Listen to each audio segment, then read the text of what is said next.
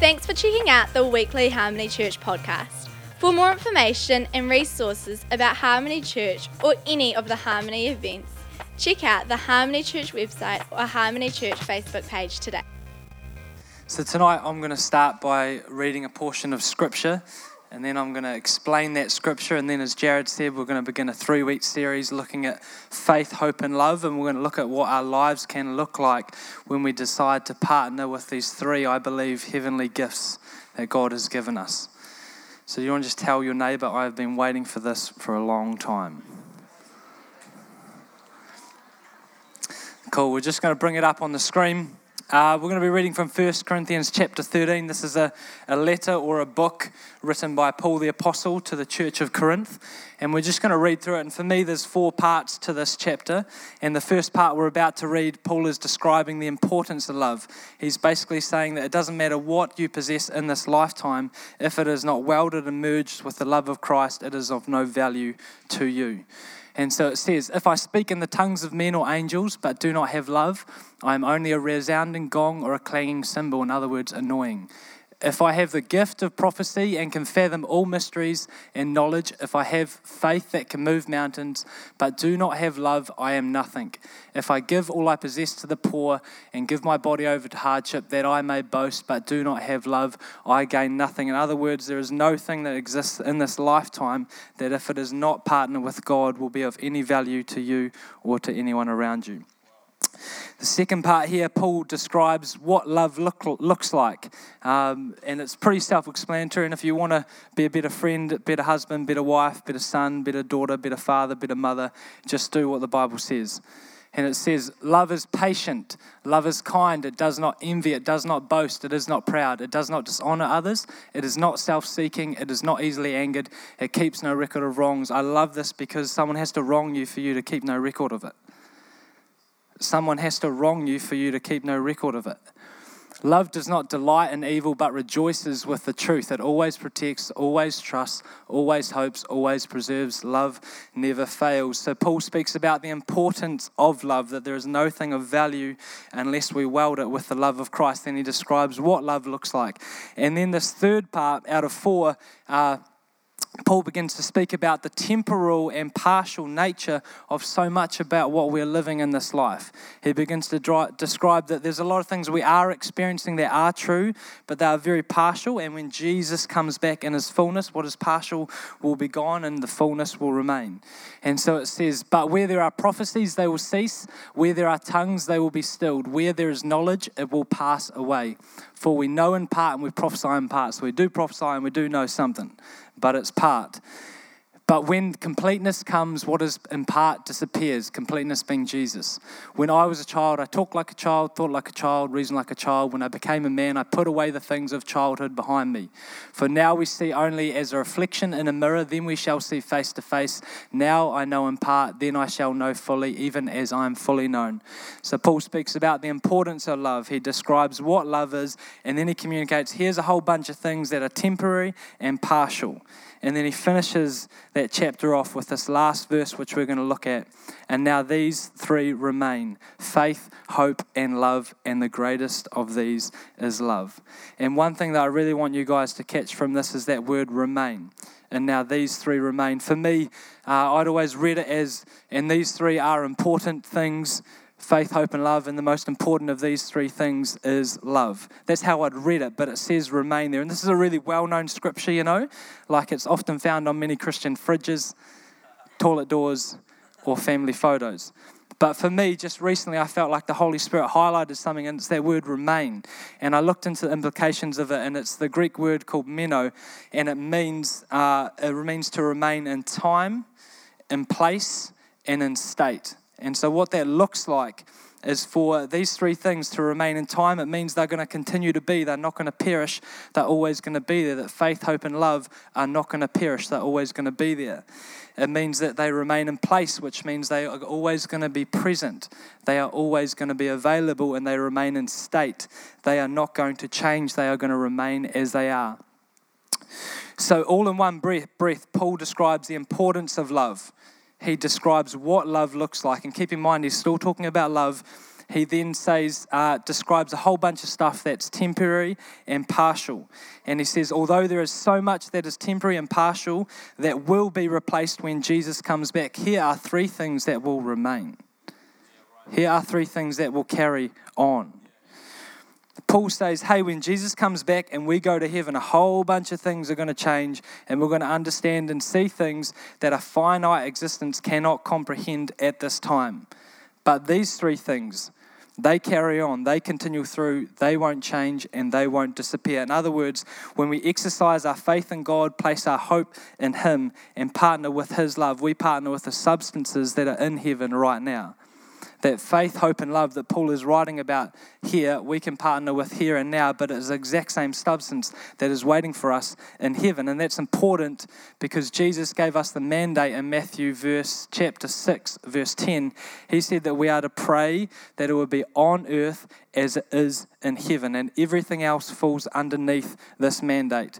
The salvation of humanity, the healing of humanity, people brought into life-giving relationships with their Creator and with their community, all falls under this because it's a representation of what's already happening in heaven. There was no one not saved in heaven. There's no one not in relationship with God. There's no one in pain in heaven. There's no one disconnected from community and family in heaven.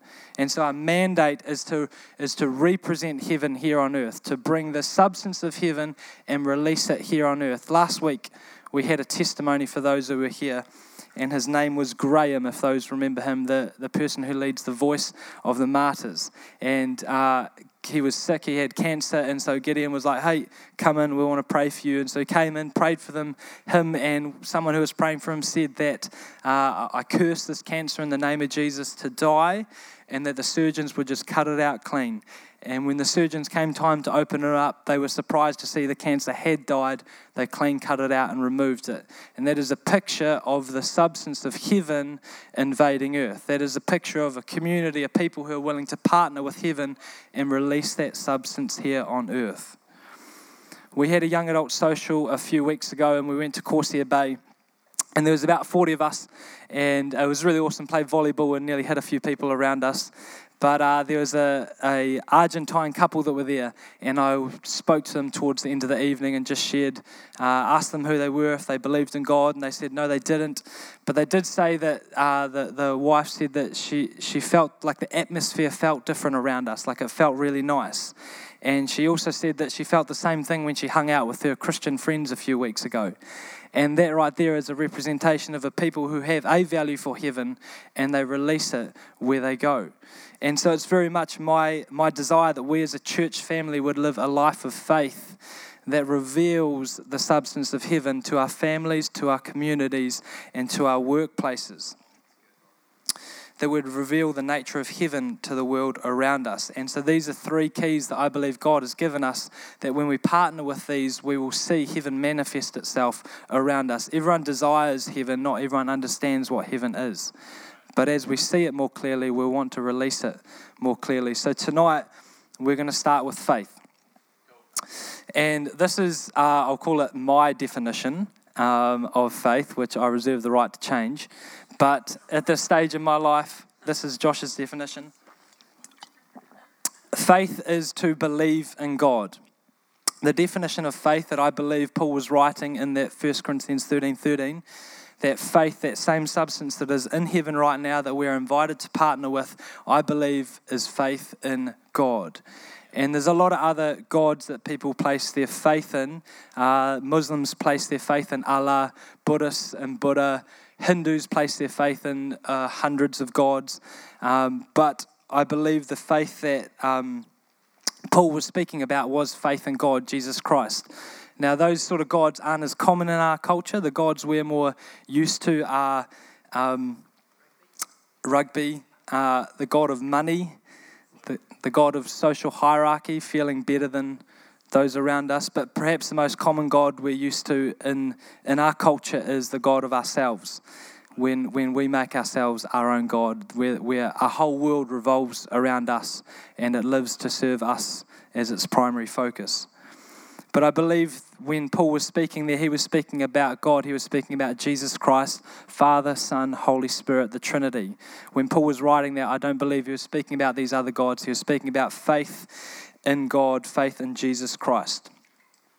So what happens when we partner with faith? What happens when we partner with the substance of heaven that Paul describes as faith? I believe what happens when we partner with faith is our lives are redeemed and our stories are rewritten. And if you have a pen and paper, I want you to write that down. When you partner with the faith of heaven, your life is redeemed and your story is rewritten. I'm speaking to two people here tonight, two groups of people. One group here, you may be here and you may not know Jesus as your Lord and Savior. You may not have a living relationship with Him. And I want you to know that it doesn't matter where you've been at in your journey, it doesn't matter what you've done or what's been done to you, but that if you're willing to make a decision to partner with faith, the substance of heaven, that your life can be redeemed and your story can be completely rewritten. For me, I was 21 when I had pretty much no understanding of what relationship with God looked like. I knew a very small amount of what what Christians were or what that meant. But I came to a place in my life where I realized the things I was pursuing were a lot darker than I first thought. And the life that I thought I was living was actually pretty empty. And I didn't really like where I was ending up. And so I began to question what my purpose was. I began to question that all the things I've been pursuing after didn't seem to be bearing the fruit that I was going after. And so I began to question, what is my purpose? What is the purpose of my life, my existence? And I looked to my parents and my sister at that time who were Christian, and I saw that they had a sense of joy. They had a sense of value, which I didn't see in anyone else around me. And yet they didn't value anything that myself or anyone around me valued. They valued things of purity. They valued things of love. They valued things of substance, which I didn't understand at that time. And so I went on a journey of about 5 weeks of really just discovering, like I asked myself for the first time in my life, I wonder if Jesus was real. I'd never even thought if He was more than a storybook. I didn't question if He was more than some Greek god. But I went on this journey and I came to the place where I realized that He was real, that Jesus Christ was God's Son, and I was willing to place my faith in Him and partner with that substance of heaven. And about 8.5 years ago, my life was redeemed and my story was rewritten. And about a month ago, I was chatting with a friend. He's known me about 7 years, and he said to me, you just wouldn't know that you didn't used to be a Christian. And I just love that, because that's the picture of the gospel. That's the picture of the old for the new. Jesus laying down His life so that you may pick up new life in Him. That you may lay down everything that you were not purposed to be and pick up everything that you were purposed to be. That you can be a new creation. That if you're willing to partner with the substance of faith, your entire life can be redeemed and your story can be rewritten. Galatians 2:20 says, I have been crucified with Christ, and I no longer live, but Christ lives in me. The life I live in the body, I live by faith in the Son of God. And I love that, because it says the Christ we live in the body, that means the flesh, that means this thing. And I love that, because often people like that, they become a born-again Christian, they answer the altar call and they lay down their life, and then they kind of feel like they didn't change as much as they maybe thought. And they still got the same legs and they're still the same person. But life actually carries on in that body, but now you're living by the Spirit. Now your mind has been renewed to follow the Spirit of God that is inside of you. And says, the life I live in the body, I live by faith in the Son of God who loved me and gave Himself to me. When we place our faith in God, no matter where we are at in our lives are redeemed and our stories are rewritten. But I'm also speaking to people in this room tonight who you've known God for a while. You've had a relationship with Him, whatever that's looked like. You've been on a journey, but you're potentially relating a bit more to fear and unbelief than you are to faith in God. You potentially have a bit more of an understanding and consistently consider the things that you're afraid of and consider the things that you don't believe a bit more than considering the things you do believe and considering the things that Jesus has invited us into.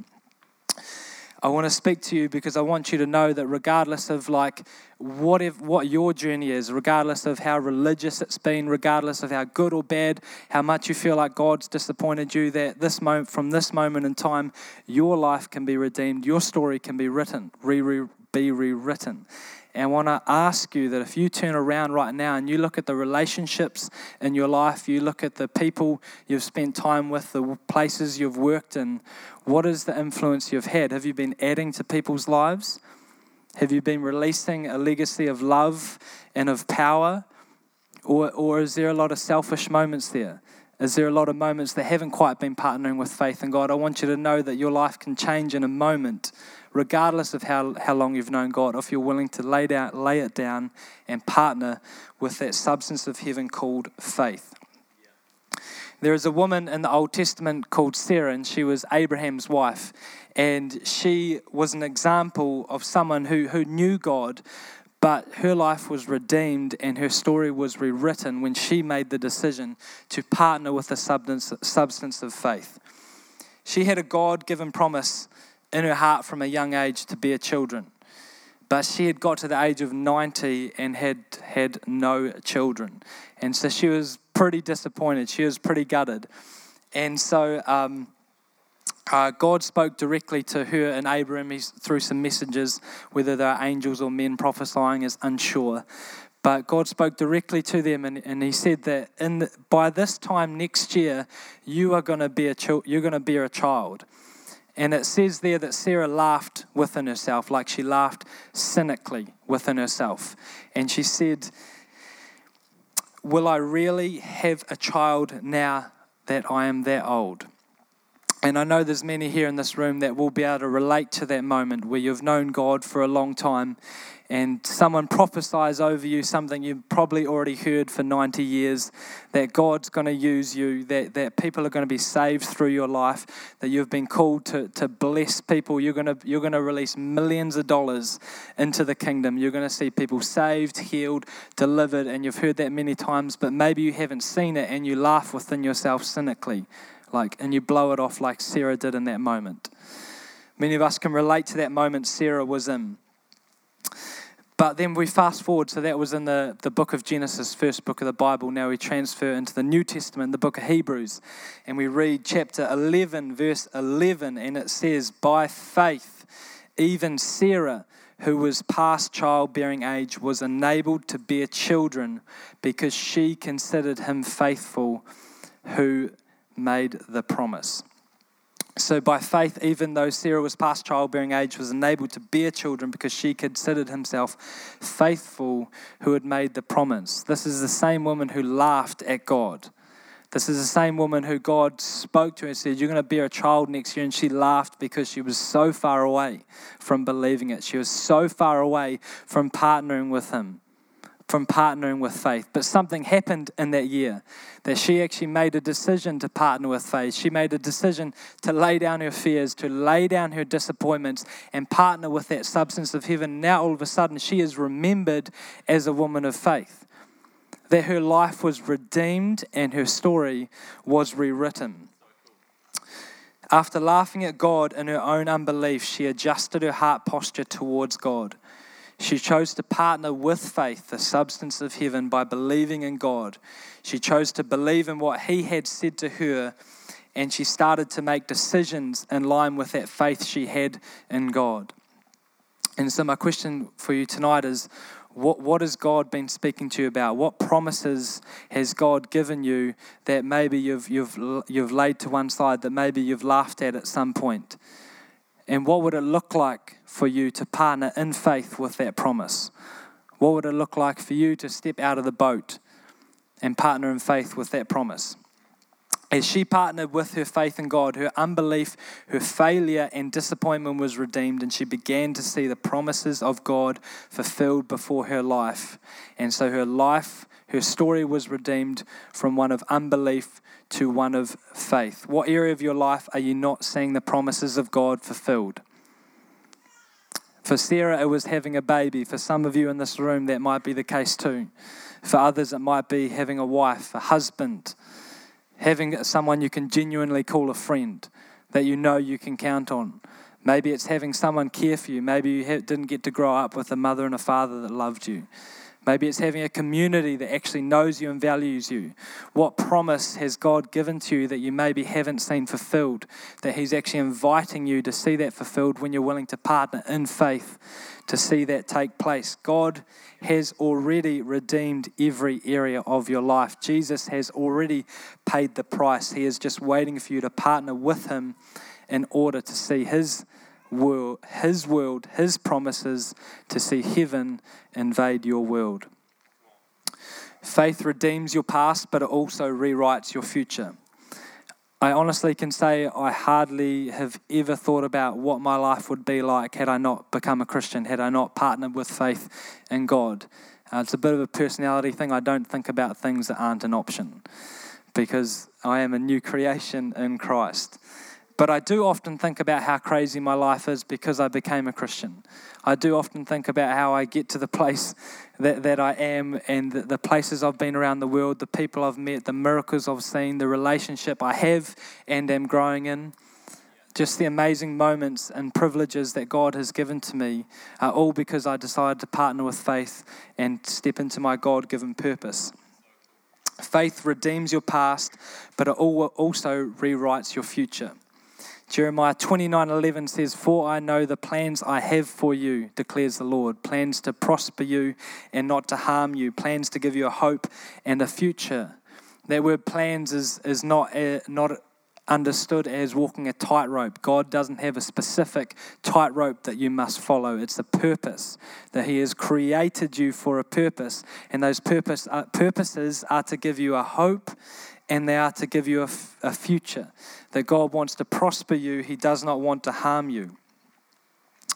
And when we partner with faith, we step into this purpose. When we partner with the substance of heaven, we step into that God-given purpose. If the band could join me on stage, please. Hands up if you were here last week. Cool. So Catherine, our senior pastor, for those who aren't here, shared last week about her and her journey, what had brought her to where she is today. And she shared about the real tipping point for her was when she was about 19 years old, and one of her friends passed away because of leukemia. And it really shook up her world, and it really shook up a lot of the worlds around her, a lot of her friends. But in that moment, in that season, she began to see what I believe Paul was describing in that chapter 13. She began to see the partial and temporary nature of so much of this world that we live in. She began to understand that the very life she lived is so temporary and will come to an end. I love, we have an amazing woman, Rose Grieve, in here. She's not here tonight, but she's an amazing, faithful woman in our church. And she had cancer a while ago, and she was in the hospital. And so the person in the bed beside her said something about like, you know, I'm glad, you're lucky it's not terminal or something. And she just said back to her, like, we're all terminal, you know, like we all are. And that is a reality. But Catherine realized in that time in her life that there is so much to this life that is temporary, that is partial. And she made a decision that she didn't want to live for that anymore. She wanted to live for what was not partial or temporary, but what was eternal. She wanted to live for something that would matter in the next life, that wouldn't just matter today. And so she looked behind herself and she saw the life she lived, and she wasn't happy with it. She wanted to live a life that impacted and influenced eternity. And so she partnered with faith, and she has seen that in her life, and there is more to come. But I want you to know that if you were there that night, I know for me when she was sharing, you could feel there was a real sense of grace in the room. There was a real sense of the empowering substance of heaven that could invite people into that same decision that she made. That there was a sense that you would be able to make that same decision she made, to lay down your values for the temporary things of this world and learn what it is to value the things of the eternal, to value the things of heaven, to learn to value faith, hope, and love. If you turn around now and look at the things you've been responsible for, the relationships you've been a part of, what is your life writing? What is the story that you're writing right now? What is the story you're writing right now? Do you need a fresh start? Do you need to redeem the old by stepping into the new? Putting your faith in God is not like a cop-out. It won't fix your problems, but it will equip you with the maturity to navigate life's challenges with power, love, and purity. Maybe you're sitting here and you're thinking, well, that sounds really great. Maybe you don't know Jesus as your Lord and Savior, and you're like, how does that even happen? Or you're sitting here and you said, like I've been up for many altar calls, man. Like I've raised my hands and I just haven't got it. Like I felt like I've stepped out, but my life hasn't changed. There's things that haven't fallen into alignment, that I want to live that life where I can turn around and I can see lives transformed behind me, but it hasn't taken place yet. I want you to know that the main way in which we partner with faith, the main way we access and partner with faith, the substance of heaven, is through surrender. The main way we partner with the faith in God is through surrender. It's laying down everything that we're not. It's laying down all our selfishness. It's laying down all our fears. It's laying down all our bitterness, all our disappointment. It's laying that down and choosing to pick up the abundant life that Jesus has paid for us. And so I just want to do two things. One, I just want to give an opportunity that if you're here tonight and you don't know Jesus as your Lord and Savior, but you can feel it in the air. Like I remember when I first went to church, when I wasn't a Christian, and like I could only describe it as like a drug trip. Like you're just in this moment because there's substance in the air. It's the Holy Spirit. It's not just someone speaking. It's a transfer. It's a transfer in the Spirit. And if you're here and you're saying, I want that, man, I want my life to be redeemed and I want my story to be rewritten. I want to know what it is to be in relationship with the one who created me. Then I'm just going to ask you to be real brave and just raise your hand, and I'm going to bless it and you can put it down, and then we're going to pray. So if that's you in this place, and you don't know Jesus as your Lord and Savior, but you want to know what it is to be in relationship with Him, to step into your God-given purpose through faith, then I'm asking you to be brave and just raise your hand. Just right now, I'm going to bless it, and you can put it down. We're just going to give it one more moment. Bless you. Is there one more person? God bless you. God bless you. All right, we're just going to pray as a church family. Christianity isn't a solo sport. It's about relationship. It's about a life-giving relationship with your Creator and a life-giving relationship with those around you. So if you're comfortable, we're all just going to pray together. So feel free to close your eyes. As you say, Dear Lord Jesus, I turn from my ways and where I've been going, and I choose to follow you and your ways. I choose to place my trust in you, and I welcome your Holy Spirit into my life to lead me and guide me from this day forward. I am a new creation in you, and I place my life in your hands, and I pick up yours, and I walk it out for the rest of my life. In Jesus' mighty name, amen.